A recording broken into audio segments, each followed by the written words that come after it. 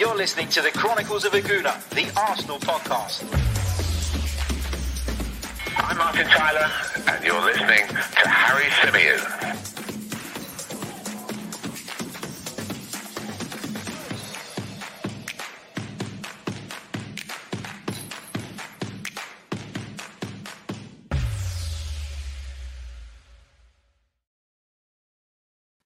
Hello and welcome back to the Chronicles of Aguna, the Arsenal podcast brought to you by 90 Min. As ever, I'm your host, Harry Symeou, coming to you live on this Sunday night. If you're listening via the audio platforms, good morning. Hope you guys are all well, enjoying your Monday so far.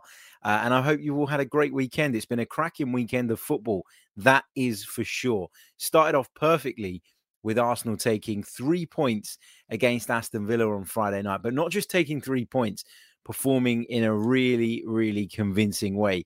And that's something we haven't been able to say anywhere near often enough so far this season. So delighted to see Arsenal, of course, getting the 3 points, most crucially, but also turning in a really, really cool performance. Omar says, Monday, it's Sunday. Yeah, but for those that are listening on audio, Omar, that's why I said if you're listening via the audio, this it will be Monday because it comes out Monday morning. So you guys on YouTube have the privilege of watching this live, but those that listen via the audio will get the recording afterwards. So that's why I said Monday. I haven't got mad, I promise you.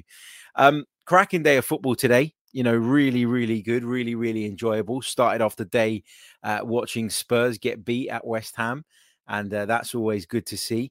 I know West Ham are a side that, you know, we're probably in competition with this season, and I do think that at some point West Ham United will maybe ease off a little bit just because of their European commitments and the size of the squad. I think at the moment they're managing it quite well, but I think as the European competition gets tougher, that will be more of a challenge for them. So I know there were a lot of Arsenal fans out there that were sitting there saying, I'd like to see a draw here. For me, I just always want Spurs to lose. So it was quite easy to get behind West Ham today and watch them win it by 1-0. And then, of course, there was what we're going to call the Manchester United massacre at Old Trafford. Liverpool running away 5-0 winners. Manchester United with a player sent off as well. And this could well be the end of Ole Gunnar Solskjaer. I say that, I'm not sure that the club will see it that way. I think they might keep hold of Ole Gunnar Solskjaer a little bit longer, give him more of an opportunity to try and get things back on track. But I think any Manchester United fans that were kind of still trying to convince themselves that Ole Gunnar Solskjaer is the right man to take the club forward probably changed their minds today. There were pictures of Man United fans leaving the ground at halftime. You know, we saw masses leaving around about the hour mark. Imagine that. And if I'm not mistaken, I think it was 17 years to the day, actually, since Manchester United robbed us, or the referee and Manchester United combined robbed us of extending that unbeaten run even further. So it's kind of karma. And if we can't do it to them, there's only one team that they hate just as much, and that is Liverpool. So I was quite pleased to see that happen. Not going to lie. Also, El Clasico was on today. Real Madrid running out winners in that. I've just finished watching Inter versus Juventus. That was a cracking game as well. So it's been a wonderful weekend of football. We'll probably do a little bit more of a chat about some of these outside of the Arsenal stuff over the next sort of 24 hours or so. But I want to really home in on that win over Aston Villa because there was a few things tactically that I feel are worth discussing. Let's get into that because that's obviously the most important thing, right? Anything Arsenal related takes precedent over anything else. Let's talk about the way that Mikel Arteta set up the side because there's been a lot of discussion around it in the last sort of 24 hours. Was it a 4-4-2? I think a lot of people have called it a 4-4-2. I think to make life easier, you could probably say it was a 4-4-2. But if you want to be really picky and really fussy, I personally feel like it was a 4-4-1-1. And I said that in the post-match reaction show. And obviously, I'd come straight from the stadium, jumped on, recorded the podcast, since watched the game back. And I'm now totally convinced that that was the case, that it was not a old school 4-4-2 with two strikers pushed right up the pitch all the time. Alex Lacazette was dropping into deeper areas very, very frequently. If you look at some of the great kind of counter-attacks we put together after we'd gone into the lead, you'll see that Aubameyang was much higher up the pitch than Alexander Lacazette, who was obviously making an effort to get up there, but wasn't quite as far forward as Aubameyang. So his starting position was slightly deeper. And that's why, for me, it's a 4-4-1-1. So the big question is, off the back of that performance, is this something that Arsenal should look to persist with? Is this something that Arsenal should adopt moving forward? Now, we've talked a lot about a lack of creativity in this side, haven't we? We've talked about it time and time again. We constantly talk about the need for more goals, the need for us to create with more regularity. And while I think that this formation gave us all of those things, I do think that it's not something that is going to work every single week. And it's not something that I would say categorically 100% should be our go-to system as we move throughout the rest of the season. Now, that's not to say it didn't work excellently against Aston Villa. That's not to say I didn't enjoy seeing Aubameyang and Lacazette on the pitch. I talked in the lead up to the Villa game about the need for Aubameyang to remain in the side, but also the need for Lacazette to come in. And I thought that the way Mikel Arteta would look to do that would be by pushing Aubameyang out onto the left flank again and then giving that central striking position to Alexander Lacazette. And instead, he thought a little bit outside of the box. Because let's be honest, the 4-4-2 formation in 2021 is a rarity, right? You don't see it very often. There's almost a reluctance among managers and coaches of this era to go with that system because of what it does for the balance of the team. You know, very often you'll play against a three-man midfield at minimum, and therefore leaving two in there, does that leave you exposed? I think a lot of managers worry about that. I think a lot of managers see that area of the pitch as the most important, and therefore they want to exercise what gives them the most control. And so I get why people in general have moved away from the system. But I just think for me, if we've got Lacazette and Aubameyang playing well, that adds an extra 30-40% to how good this team are. Because although we can talk about the improvements that we've seen in a defensive, from a defensive standpoint, I think we have to say that this season that the lack of creating of chances, which we've seen in most games, has been a worry. The fact that we're not scoring that many goals or weren't scoring that many goals is obviously a worry. And you feel that when you look at the personnel that we have at the football club available to Mikel Arteta, they are still two of our biggest goal threats. They're the two biggest goal threats. And therefore, if there's a way of putting them in the side that doesn't completely disrupt the balance, that doesn't completely leave us exposed, then I think that's something that should be explored. But I want to kind of highlight why, for me, it worked particularly well against this Aston Villa side, and why I think that going forward, we can apply it in a lot of games, but there will be games where this particular system that we're talking about, I feel, just won't be fit for purpose. And I think it's important that we understand that and we don't get too carried away with the idea of playing this way. So, if you have a look at it and you look at the way that Arsenal set up, and it was obviously Ramsdale in goal. I've still got Tierney in there. I need to change that. Let me change that now before somebody pulls me up on it, because I know somebody will. It was Nuno Tavares at left back. It was Gabriel and White in the centre-back positions, with Tomiyasu from the right. Lokonga partnered Thomas Partey in the middle. Bukayo Saka, much to my surprise, started the game. Emile Smith-Rowe operated from the left-hand side. And then it was Aubameyang and Lacazette up top. Now, I talk about Lacazette playing in that slightly off position, and I think he was for the most part. He was dropping into that midfield area, helping out Lokonga and Partey, who also played a massive part, by the way, in making this system work. And I'll come on to talk about those guys in a minute. But if we just focus on Aubameyang first and Lacazette and concentrate on what it is that those two did very, very well. So Lacazette, you know what he is, you know what he gives you. He gives you a lot of work rate. He gives you a lot of effort. He gives you the ability to link up play, which is something that Aubameyang is probably nowhere near as good at. Although for Emile Smith-Rowe's goal, he dropped into a slightly deeper position and played a lovely first-time pass around the corner, which will release Emile Smith-Rowe. So, you know, it's something that he's adding. It's something that he's getting better at. But for me, Lacazette is the pinnacle of that within this Arsenal squad. He's the example of how that should be done on a week-to-week basis. And I really, really enjoyed seeing him do that again. But the reason I say it worked so well was because Aston Villa play with 3 centre-backs. Now, we've seen Arsenal in the past, in the very recent past, in fact, at certain points this season, go toe-to-toe with sides who play this way. And we'll just move the players a little bit further up the pitch so I can have the space to demonstrate to you what it is I want to demonstrate to you. Don't worry, if you're listening via audio, you can head over to YouTube if you prefer to have the visuals.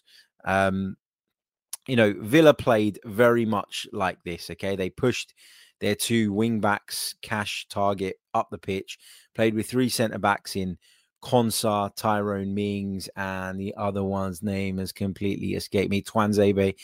And, yeah, you know, they played with the back 3. They pushed their wing-backs up. Now, one of the things, as I said, we mentioned earlier on, is that we've seen Arsenal centre-forwards get lost when trying to play against sides who play 3 at the back. Because often your centre forward is isolated, gets into a position where numerically they're completely at a disadvantage. And that means that you're unable to get the ball into them. You're unable to make it stick. They're unable to pull away and create spaces. But having 2 centre forwards changes that completely, right? It almost makes it as though you're playing with 1 striker against 2 centre backs. It levels the playing field completely. Because what it does is it means that you're now in a place where 2 of those centre-backs, 2 of the 3 centre-backs are now occupied. And that's not what a back 3 want. They want to have that strong numerical advantage. So occupying a couple of them and picking up into those spaces in between the 3 of them causes them a problem. Add to that Emile Smith-Rowe was excellent at drifting infield from the left-hand side and creating this space for Nuno Tavares to bomb on the outside, and that Bukayo Saka was going and causing problems as well. It made it impossible for Villa to live with us. And that's, for me, something that Arsenal did very, very well. They looked at the system. They looked at what it is that Aston Villa like to do, how they like to set up. Add to that Lacazette had made an impact in the last couple of games when he'd come on as a sub, and that Pierre-Emerick Aubameyang was really leading by example, and there was no way that dropping him felt like the right thing. Mikel Arteta put together this strategy to go with the 2 forwards, to use Emile Smith-Rowe as Saka as players who would get in and amongst. And at times, it looked like Arsenal, if I just pull Nuno Tavares back down, it looked like Arsenal were playing a 4-2-4 when in possession. Now, that is obviously risky. It's obviously something that can leave you exposed potentially. But Gabriel White, Tomiyasu getting close together, becoming a bit of a defensive unit. Aaron Ramsdale playing on the edge of his penalty area, always on his toes, ready to come and sweep up anything, was obviously a massive, massive help as well. And Arsenal took what I believe to be a calculated risk against this Aston Villa side. Now, you look at the way Villa set up, it was Watkins, it was Ings up top, and Emi Buendia, who looked like a complete and utter waste of money at however much they paid for him, 35-40 million pounds on Friday night in isolation. Admittedly, I haven't seen that much of Villa this season, but you know, he didn't offer anything. He was dominated by Lokonga and Partey. And the fact that Arsenal were able to do this when in possession just pinned Aston Villa right back. We pressed, we harried, we were aggressive, and we stopped them getting the ball out to those wide areas to Target and Cash. And the reason we managed to do that was because even if they did bypass that first line of press, Emi Martinez's distribution wasn't good enough to pick out teammates. And Takahiro Tomiyasu was quite happy to squeeze up, as was Nuno Tavares, with Lokonga and Partey taking care of Buendia between them. And our 2 centre-halves were quite comfortable one-on-one against Ings and Watkins. You know, Gabriel showed some incredible sort of physicality during that game. And when you cast your mind back to the Brentford game, where we were in a similar position, i.e. they stuck 2 centre-forwards up the pitch against us, we struggled to deal with that physicality because Pablo Mari just wasn't up to it. We know that that's not Ben White's biggest strength. And it was a problem for us. You know, it was a horrible problem. Gabriel just gave us that something different. You know, he wasn't going to allow not Watkins, not Ings, not any of them to dominate him, to bully him. And the fact that we've got players that you can now trust in those situations, along with Tavares, along with Tomiyasu, it means that we can be that bit more adventurous in the way we deploy those players that are further forward. So really, really positive to see Arsenal being aggressive, being on the front foot. We started the game very similarly to the way we did against Crystal Palace, where we were completely in control. Only this time it lasted longer. This time we were able to maintain it for a much longer period of time and wore Aston Villa down. You know, so that was how it worked when Arsenal were in possession. But when Arsenal were without possession, you saw Alexander Lacazette quite willing to drop into those deeper areas and provide a bit of a shield for Lokonga and Partey. Now, Alexander Lacazette at times popped up in all different areas of the pitch. I saw him working back, covering the space in between Saka and Tomiyasu at times. I saw him working back down the left, covering the gap between Tavares and Emil Smith-Rowe. I also saw him doubling up with Partey and Lokonga when they were pressing in search of the ball. He also helped the forwards press. He was just everywhere. It was an immense performance from Alexander Lacazette, and one he deserves a hell of a lot of credit for. So he was key. But going back to one of the original points I made, why did this work against Aston Villa, and why do I think it won't work against other teams? Well, I've talked about all the deficiencies in Villa, their inability, in my opinion, to play out from the back, to beat the press, and the fact that we were so dominant in those defensive areas. But I think this works against somebody like Aston Villa for the simple fact that they only play with two central midfielders. And there will be a lot of teams that come to Arsenal and feel like they need to pack out the midfield, and they'll play with a three. And Buendia won't be somebody playing off the two forwards. He will be an old-fashioned midfielder, a traditional centre midfielder. And the minute that becomes three, then it slightly changes the picture. It slightly changes the remit for Alexander Lacazette, who at this point had the freedom to drop back when it was needed, but also could quite comfortably go forward and be that little bit more adventurous in his runs at times, knowing that Partey and Lokonga at minimum would be able to handle that midfield of John McGinn and Douglas Luiz one-on-one. Whereas if you come up against a side where they play a flat midfield three, then all of a sudden Lacazette's role changes, and it's no longer possible for him to be a second striker. He has to play more like a number 10. Otherwise, you get overrun. Otherwise, you get dominated. And that is, for me, why against Aston Villa, it was perfectly fine, and it worked, and it was great, and it was brilliant. And it's definitely something that we should keep in our locker and something we should consider moving forward.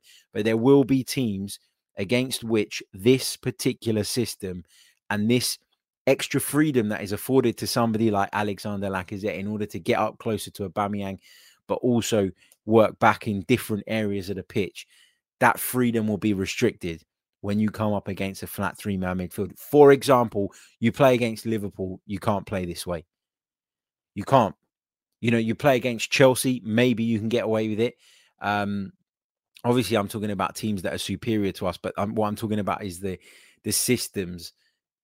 They just don't marry up. They don't match up. You play against Liverpool, flat midfield free of, who did they have today? They started with Milner, Henderson, and Keita.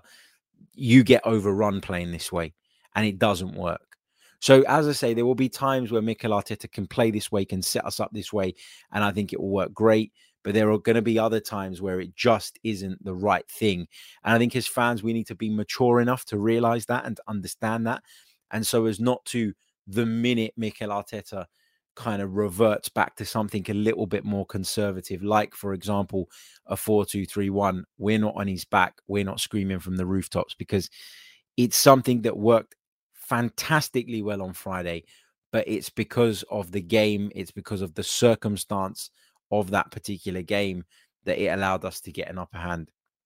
I don't think that would be the case against certain different systems, and I think we need to be aware of that. I'm sure Mikel Arteta's fully aware of that, by the way.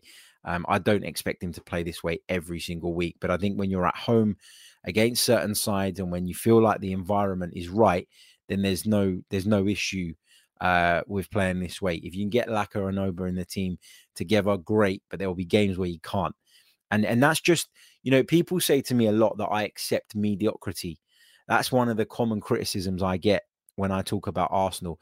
It's not accepting mediocrity, it's accepting and understanding where this team are actually at.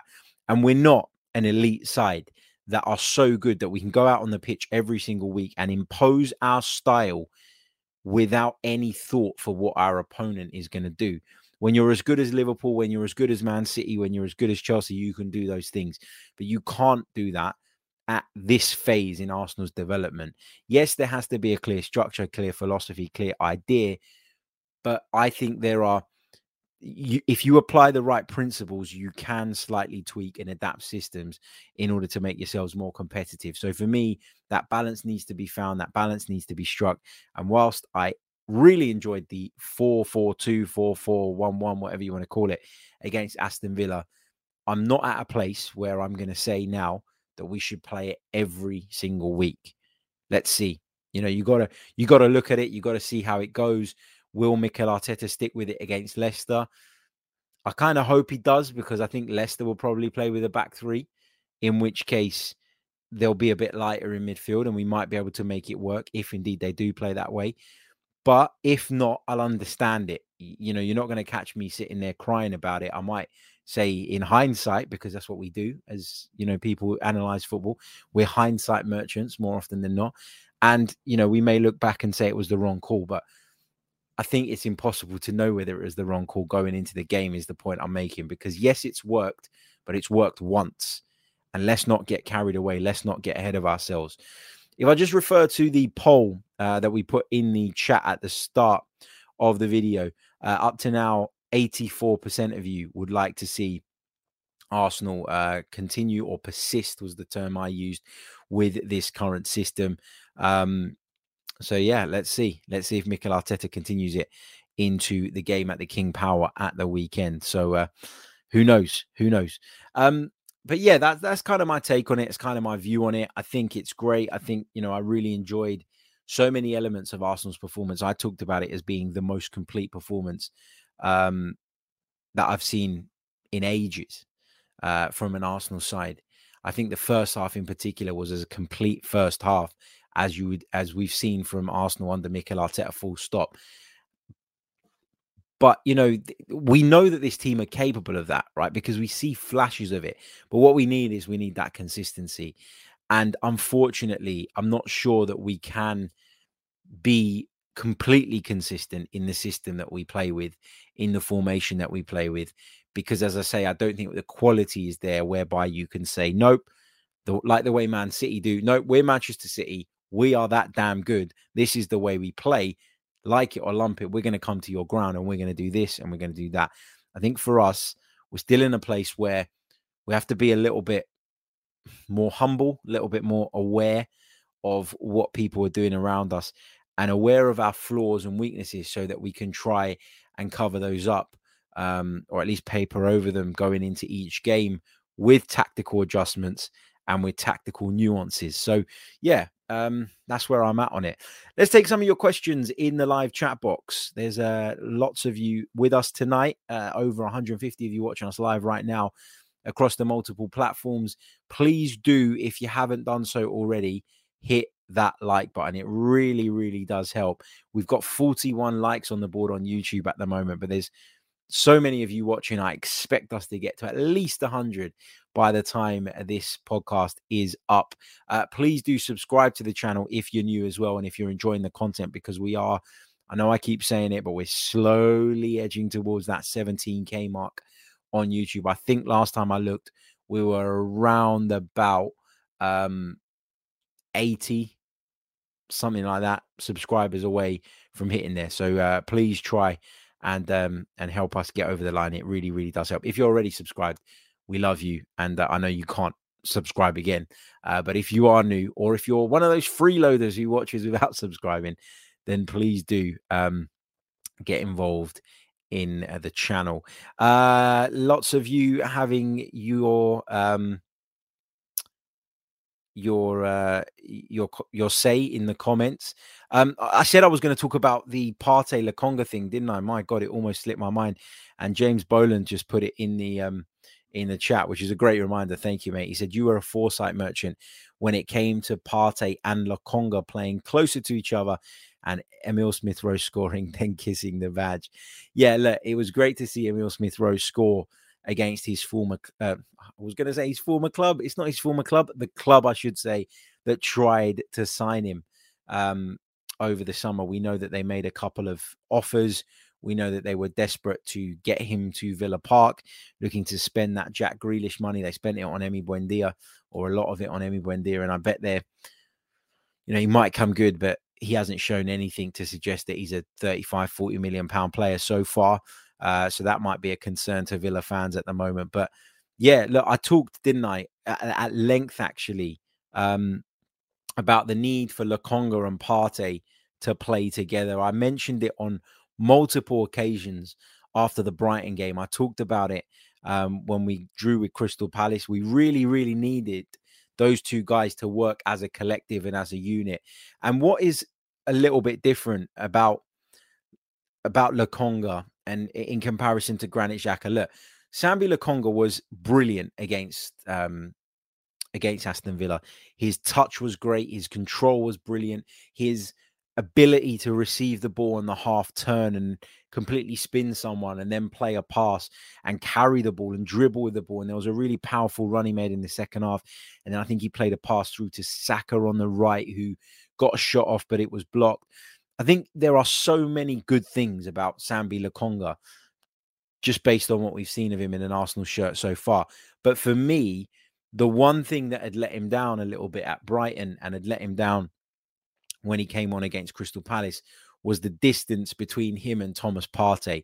And I think for me, Thomas Partey, we have to stop seeing him as this guy who can hold an entire midfield on his own. There are very few, if any, players in the Premier League, maybe N'Golo Kante is the exception, that can hold an entire midfield by themselves. And what I mean by that is can sit in the middle of the park, can afford license and freedom to the players around them to get up the pitch whilst holding that midfield position down. And I think we have to accept that that is not Thomas Partey, right? Thomas Partey is a very good centre midfielder, but I'll tell you what, he was never left by Diego Simeone to man a midfield completely alone. He needs a partner. And the reason he and Granit Xhaka, for me, look very good when they play together, I know that hasn't been as often as we'd have liked, is because Xhaka will stick it to his position. He'll sit in that hole next to Thomas Partey and provide not even an amazing amount of quality, but just a solid foundation from which Partey can then go on and do what he does a lot better, which is get up the pitch, get involved, play progressive passes. And so having Lokonga a lot closer to him on Friday night made a massive difference. This is the kind of distance you want to see between them. But what we saw at Brighton was Brighton's wing-backs coming down the line, and Sambi Lokonga, through no fault of his own probably, he's a young, enthusiastic player and probably had a lot of concern about leaving Kieran Tierney exposed, was constantly being dragged into these kind of areas, slightly to the left of centre. Also, the fact that he's a right footer playing on the left-hand side naturally, in my opinion, means he'll drift that little bit further wide to receive the ball so that he has the pitch inside him to move into rather than to receive it in a narrower position and then turn outside onto his weaker left foot. So I think for me, it was something that Lokonga had to tweak. It wasn't a massive issue. It wasn't a load of drama. It was something that could be tweaked very, very easily. But I think he did that, whether that was put to him by the manager or whether the two players have had a word, or I don't know exactly how it's come about, but the pair of them sitting together made a massive, massive difference. So I really, really enjoyed seeing that performance. And I think the fact that they were so compact and the fact that they were together and that they moved up the pitch as a unit on most of the time, and they pressed as a unit, but also sat off as a unit when they needed to, meant that we could then afford that extra freedom to Saka, Laka, Oba, and Emil Smith-Rowe that little bit further up the pitch. So I thought they were key in making this 4-4-2, 4-4-1-1, whatever you want to call it, work. Let's take some more of your thoughts in from the chat box. Maintenance Technician says, you're a trash talker. You don't have to watch me on a Saturday night, my friend. Get a life. Kene says, Harry, your take on Saka's misses. Yeah, look, I had a bit of an issue with Bukayo Saka when he missed that chance in the first half where the ball was cut across to him and he was at, really close range, and he hit the ball straight at Emi Martinez, or at Emi Martinez's dive. And it really frustrated me because Bukayo Saka is one of those players that people talk about as having the potential to be world class and really elite. And I do think he's elite in so many ways. I think he's a wonderful dribbler. I think he's incredibly hardworking. I think he's got a lot of intelligence in certain elements, but I think he lacks the killer instinct in front of goal. And I also think that can be sometimes down to a lack of intelligence when it comes to finishing. I think to be a good finisher, you need to be very cold. And what I mean by that is when the ball comes to you, you need to be cold and be able to block out everything that is going on around you and think rationally and not get sucked into the atmosphere, the expectation of what's going on around you. And I'm not sure that Bukayo Saka is very good at doing that.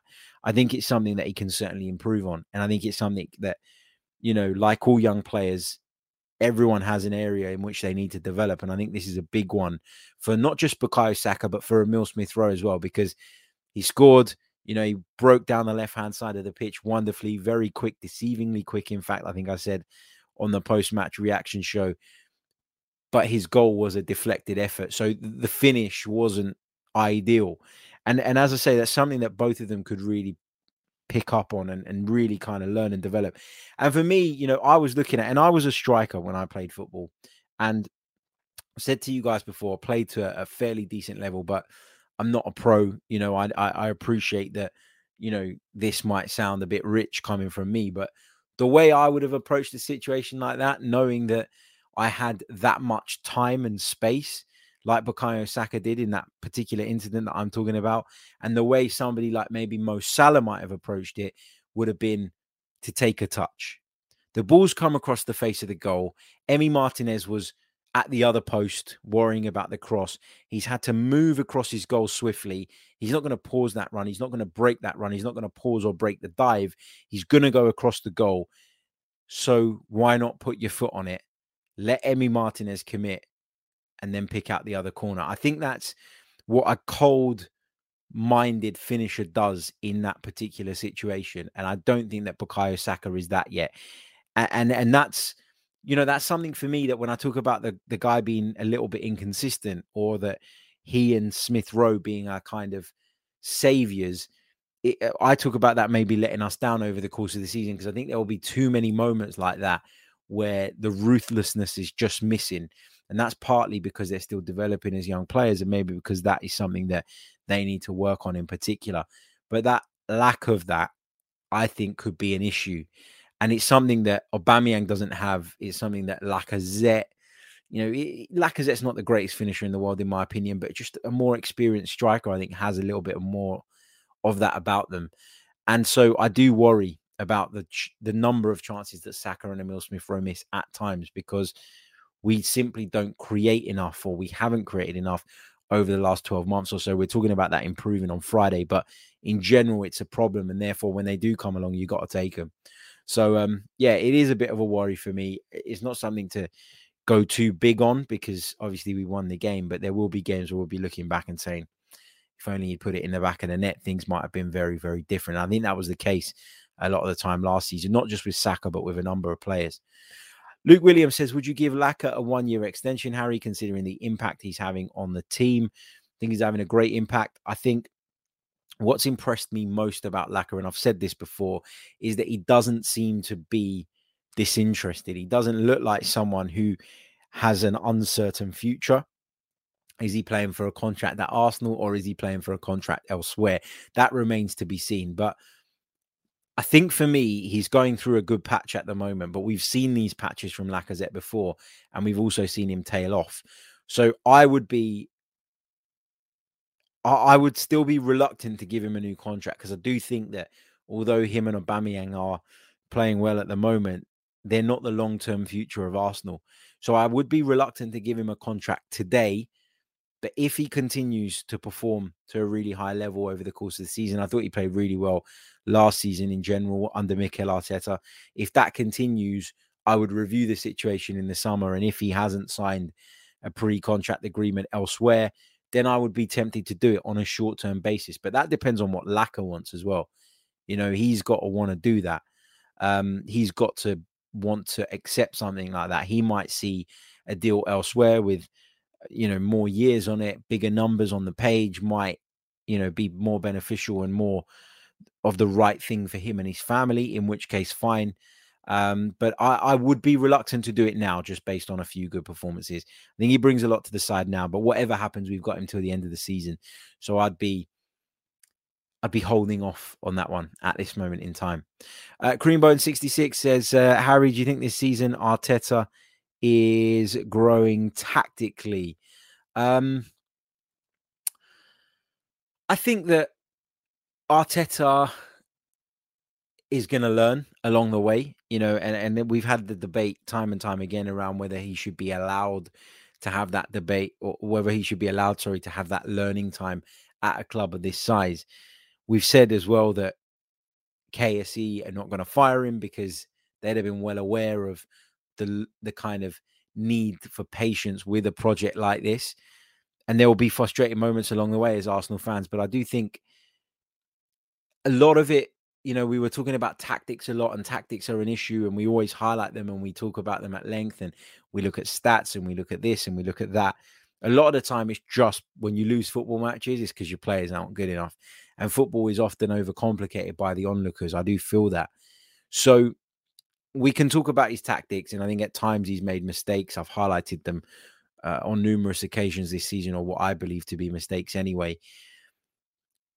But naturally, he is going to grow and he's going to improve as a manager. The question is, can he do it quick enough? Can he get up to the level that we need him to be at quick enough to ensure that Arsenal, you know, get to their objective position, get to where they need to be.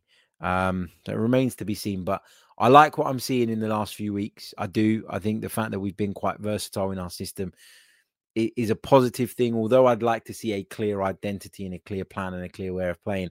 I'll go back to what I said a little bit earlier on, in the sense of I accept that we're not quite at the point just yet where we can ignore what everybody else is doing and focus solely on our own game. We're just not quite there.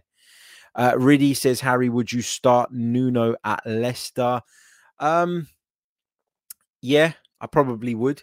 I don't think he put a foot wrong against Aston Villa. I think there's obviously been some kind of issue with Kieran Tierney's fitness. I think we've seen him playing at maybe 70, 75% over the last few weeks. You know, I talked about that reluctance he's shown to go forward and to make that run forward. Maybe it was from fear of not being able to get back. Maybe he's not feeling 100%. Maybe he's not feeling right. Look, Kieran Tierney's a wonderful player. Nuno is also a very good player, in my opinion. He's a little bit rough around the edges. I've said that before, and I maintain that. I still think sometimes when he gets into those great positions from left back, his final decision isn't quite right, or he's a little bit rash. And I think defensively, he's probably not as complete as Kieran Tierney positionally and all of that. But a lot of the time, his athleticism gets him out of those holes. So I think I would start him. I think I'd keep him in the team because he's not put a foot wrong. And I think if Kieran Tierney is having issues, if Kieran Tierney is not quite right, then I think he could probably do with having a bit longer on the sidelines, or at least without that pressure of having to be forced back into the side. And remember, last season, we couldn't do this. We couldn't give Kieran Tierney a break. We couldn't leave him out the firing line for a couple of weeks when maybe his form took a little bit of a dip because of the lack of an alternative. So we're going to need to use the squad this season. Nuno looks like a very valuable member of the squad, in that £8 million or whatever it was that we signed him for. He looks like an absolute steal. So yeah, there's no reason to drop him, although I wouldn't be surprised if Mikel did. But yeah, no, really enjoying what I'm seeing from him.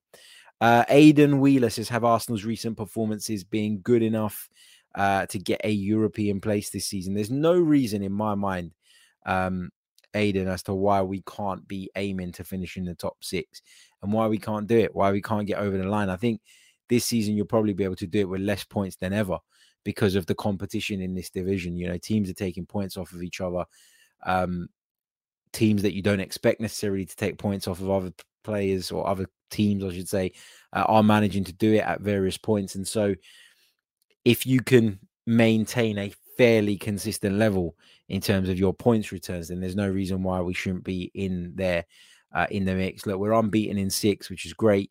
A couple of frustrating draws along the way, although I'd argue the Brighton draw was a good draw. The Palace one, not so good being at home.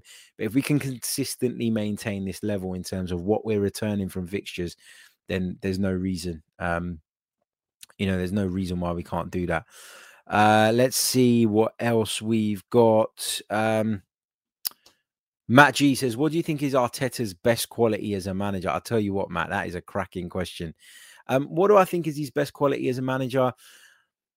I think there's a few things. I think there is a real attention to detail when it comes to Mikel Arteta. I think that sometimes he's been accused of overcoaching the team, but I do think that his attention to detail has contributed to why we've been more difficult to break down than we have been in years gone by. There've been a few stinker performances in there, and we've had problems. And there's been the standard overreaction to a lot of those poor performances. But I think tactically he's very, very aware. Very, very aware. I think he's a lot more aware than anybody gives him credit for. I think that a lot of the time when we do win games, it's because of the nuances that he implements. I think he's dealing with a very inconsistent, largely young group of players, which has obviously got its challenges. He's obviously developing, and I'm not saying he gets everything right. In fact, I don't think he gets even the majority of things right nowadays. But it's really great to see a manager who pays that much attention to detail. And I think he's very in touch with modern football. And I think football's changed a hell of a lot. And it's why you've seen people like Jose Mourinho, for example, be right here at the pinnacle of European football. And now in a position where he's taking what I would class, with all due respect to the two clubs, second tier jobs. Tottenham Hotspur, Roma. They're not the Inter and Juventus of Italy, and Tottenham are not the Manchester City and Liverpool of the Premier League. So he's in that second tier now. I think it's why Arsene Wenger lost touch, because the game changed, the game developed. And in Mikel Arteta, although he's got faults, I see a very modern football coach, someone who's very in touch with the modern game. And that will come a lot from the fact that he's worked with Pep Guardiola, who is one of the best among this modern group of elite coaches. And I think that stands us in good stead if, of course, as I said earlier on, he can develop at the rate that we need him to, so that he is at the level that he needs to be in the next couple of years, and Arsenal can keep pushing and while developing not just the coach, but the players as well. We can all grow together, hopefully. But I think that's what it is. The fact that he is so in touch with the modern game, I think, is obviously something that works in his favor, and it's why he's got himself a job like this with very little experience. I also think he's incredibly passionate as well. And I'm fortunate enough to be at the games, and I know that there are a lot of people overseas that watch this who won't see what we see in the stadium through no fault of their own, just because the television pictures don't always pick up on it. But this is a man that lives and breathes every single kick, every single moment from the sidelines. His reaction when officials give decisions the other way, that's someone that, even if you think he's not perfect and you think that he's got faults, cares about the job he's doing and takes so much pride in the work he's doing. And for me, when you see someone working and trying so hard to succeed, it's impossible not to want them to. That's how I see it. So that's where I am on it. I'm going to take one more question before we wrap up. And don't worry, we'll be back tomorrow with another stream, and we'll take any questions that we missed. So if you make sure you join us for that and chuck them in the chat. Sojo Sododo says, did you see Saliba today? I did not. I've got to be honest. I was watching Inter versus Juventus. I cover a lot of Italian football, so that was something that I needed to watch and wanted to watch, because French Ligue 1 doesn't really appeal to me, I'm sorry to say. But obviously I understand why a lot of Arsenal fans were watching it, both William Saliba and, of course, Matteo Guendouzi, both in action. I have seen that clip of Saliba making that brilliant sliding challenge on Mbappe, I think it was. And I'm sure I'll catch up with the highlights of that game. But look, I'm delighted to hear that he's performing well and that he's doing great. I heard that he had a stinker in Europe midweek. Haven't seen it again, not the full game anyway. But it's good to hear that he's doing well, and he can come back and be another centre-half in contention for that, the back two, along with White and Gabriel. That's what we need, and we are building. And look, you can say what you want about the decision to send Saliba out on loan, but him playing every week at a club like Marseille is a much better experience than him coming in and out of the side at Arsenal and playing Carabao Cup games at Arsenal. I think in the long run, you will see that the decision to loan him out was the right one. And I think we'll benefit from it over the long term. And I think there is a build going on at Arsenal that a lot of people have struggled to see. A lot of people have looked at it and gone, I can't really see where we're going. I don't really see how this is going to work. But I'm taking a lot of encouragement from the types of characters that we've brought into the club. The fact that we are bringing in young, hungry talents. And Saliba, he didn't get off to a great start. I think the fact that he wasn't Mikel Arteta's player meant that he had a bit of a culture shock when Arteta came in and kind of didn't welcome him in a kind of way where it was like, you are definitely, one of the key members or one of the people that need to, be in my first team. I think that comes as a bit of a shock to Saliba because I'm sure the previous regime would have done so much to kind of win him over and bring him to the club that they almost kind of gave him the impression that he would walk straight into the team. It wasn't to be. He's gone out on loan. He seems to be doing pretty well overall. And as I say, I think Arsenal are going to benefit from that in the long run. And I think in hindsight, we're going to look back and say it was the right decision and the right call. Valuable experience at a club like Marseille, where there is a lot of pressure, where there is a lot of expectation, is a good thing and is much more beneficial than bench warming at Arsenal. And that's where I'm at. Right, we are going to leave it there. Let's make sure that if you haven't done so already and you're watching us on YouTube, that you hit the like button. We're nowhere near the 100 target that I set earlier on, which is not right because there's over 200 of you watching us right now. So please get involved. Smash the like button, like. Subscribe to the channel if you're new. We'll be back tomorrow with some more Arsenal and football related content. Enjoy what's left of your Sunday evening. If you're listening via the audio, have a great Monday. I'll catch you all very, very soon. Until next time, goodbye.